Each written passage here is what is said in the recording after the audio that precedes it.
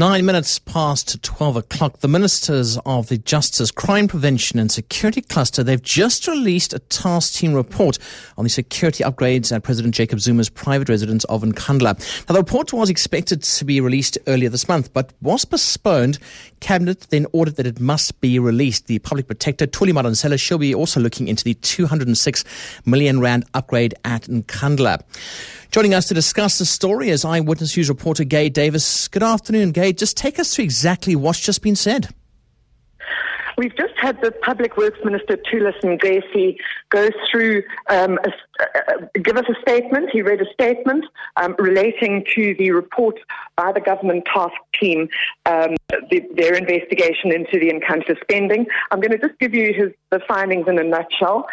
He says allegations that President Jacob Zuma used state resources to build or upgrade his personal dwellings are unfounded, that the actual security installation, which he says every state got an obligation to protect its head, cost, they say, about 71 million, and about 135 million was spent on operational needs and basic facilities and services in this deep rural area where you don't have fire, water, fire services, power, accommodation, etc.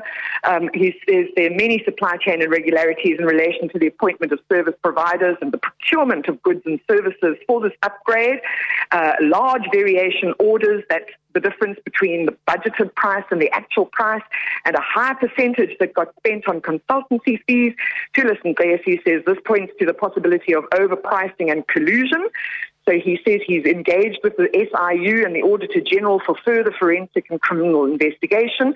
He says President Zuma has signed a proclamation empowering the Special Investigating Unit to institute further investigations.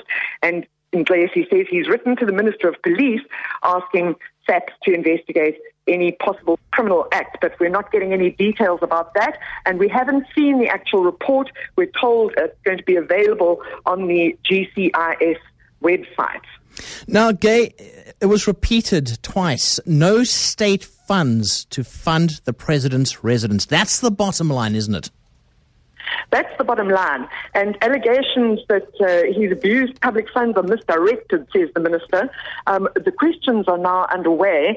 I've stepped out to do this crossing with you. But one of the first questions was just from a quite incredulous reporter asking how they could justify the building of the swimming pool as a fire pool, because Nkandla has told us that in fact it is a fire pool, it's not a swimming pool, and it was decided to install this oblong water feature in order to provide firefighting services with sufficient water to douse any blaze.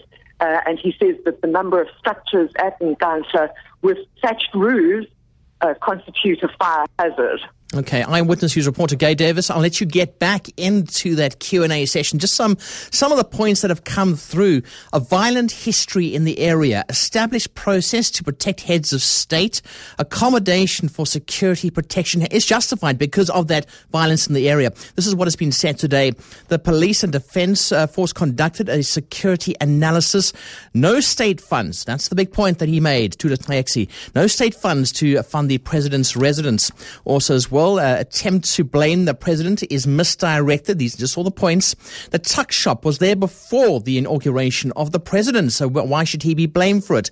Concern about fire, as you heard with Gaye now, a fire pool or a swimming pool was made. That's why it cost R500,000. Then on the other side, the supply chain. They are now being blamed, saying that there was some irregular pricing. And of course, the minister himself also saying, I'm taking personal responsibility for this. I'd like your SMSs 31702 or 31567. You can also tweet on @RayWhiteSA.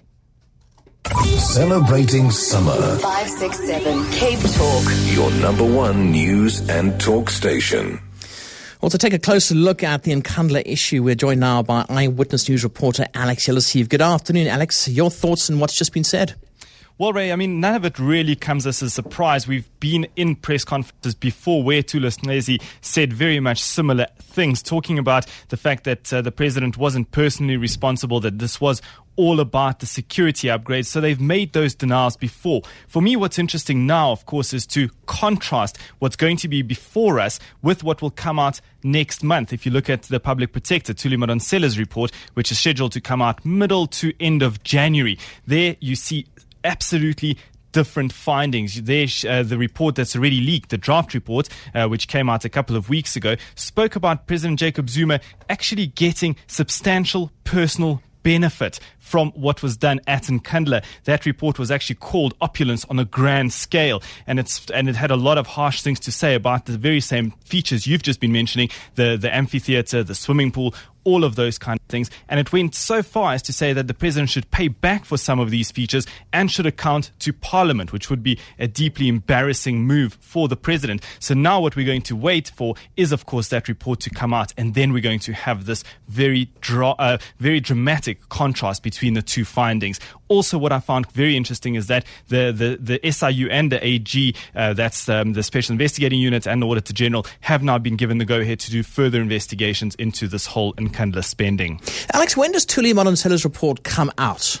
Well, we don't know. We've only had the best scenario from her. She actually spoke on radio yesterday saying that as it stands at the moment, she still hopes to release it in the middle of January or thereabouts. Of course, the issue there's a big problem with the disagreements that she has with government on issues of national security. So she's saying that she's checked everything. Jacob Zuma's safety and security is not in any danger. However, on the other hand, you have the security cluster ministers who are saying that if her report comes out in its current form, it's going to jeopardize that security. So that's almost landed up in court. We've had court documents exchanged there. So now what she's going through is a consultation process with the technical teams that have been assembled by those ministers. And really they're trying to come to some kind of an agreement in terms of these security concerns. We heard from Thuli Madonsela just yesterday saying that they haven't met as many times as she would have liked to before this Christmas festive season, but at this moment, she still hopes to release her report in January. Eyewitness News reporter Alex Eliseev. Let's take a little bit of the Q&A session from the TV, courtesy of ENCA. Ministers also has to be taken into context. On the next question, why it has taken so long, I think Minister Ngesi can explain that as well. I think the members of the media need to understand that we were dealing with a project with security implications. And in whatever we were doing, we could not compromise. There are certain processes we had to follow. After the report, the task team report was presented to us, we had to engage the appropriate committee. In fact, we engaged Parliament. And even Parliament decided not to discuss that matter in public, engage the Joint Standing Committee on the Intelligence. And they processed that particular report, and they had to follow their own processes.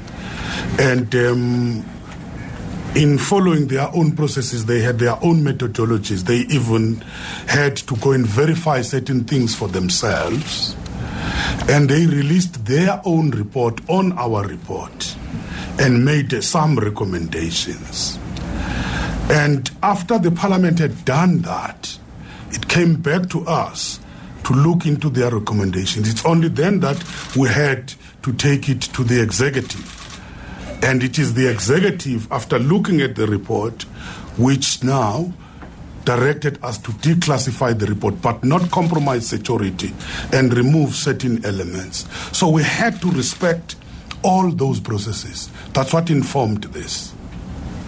On the last question, that question has no answer. Can I just raise something, Minister? I just want to add on what the DG and the legal advisor have said of Public Works. The names of all the officials who are implicated in the project and even companies are available in full in the report which you are going to get from the website. Thank you.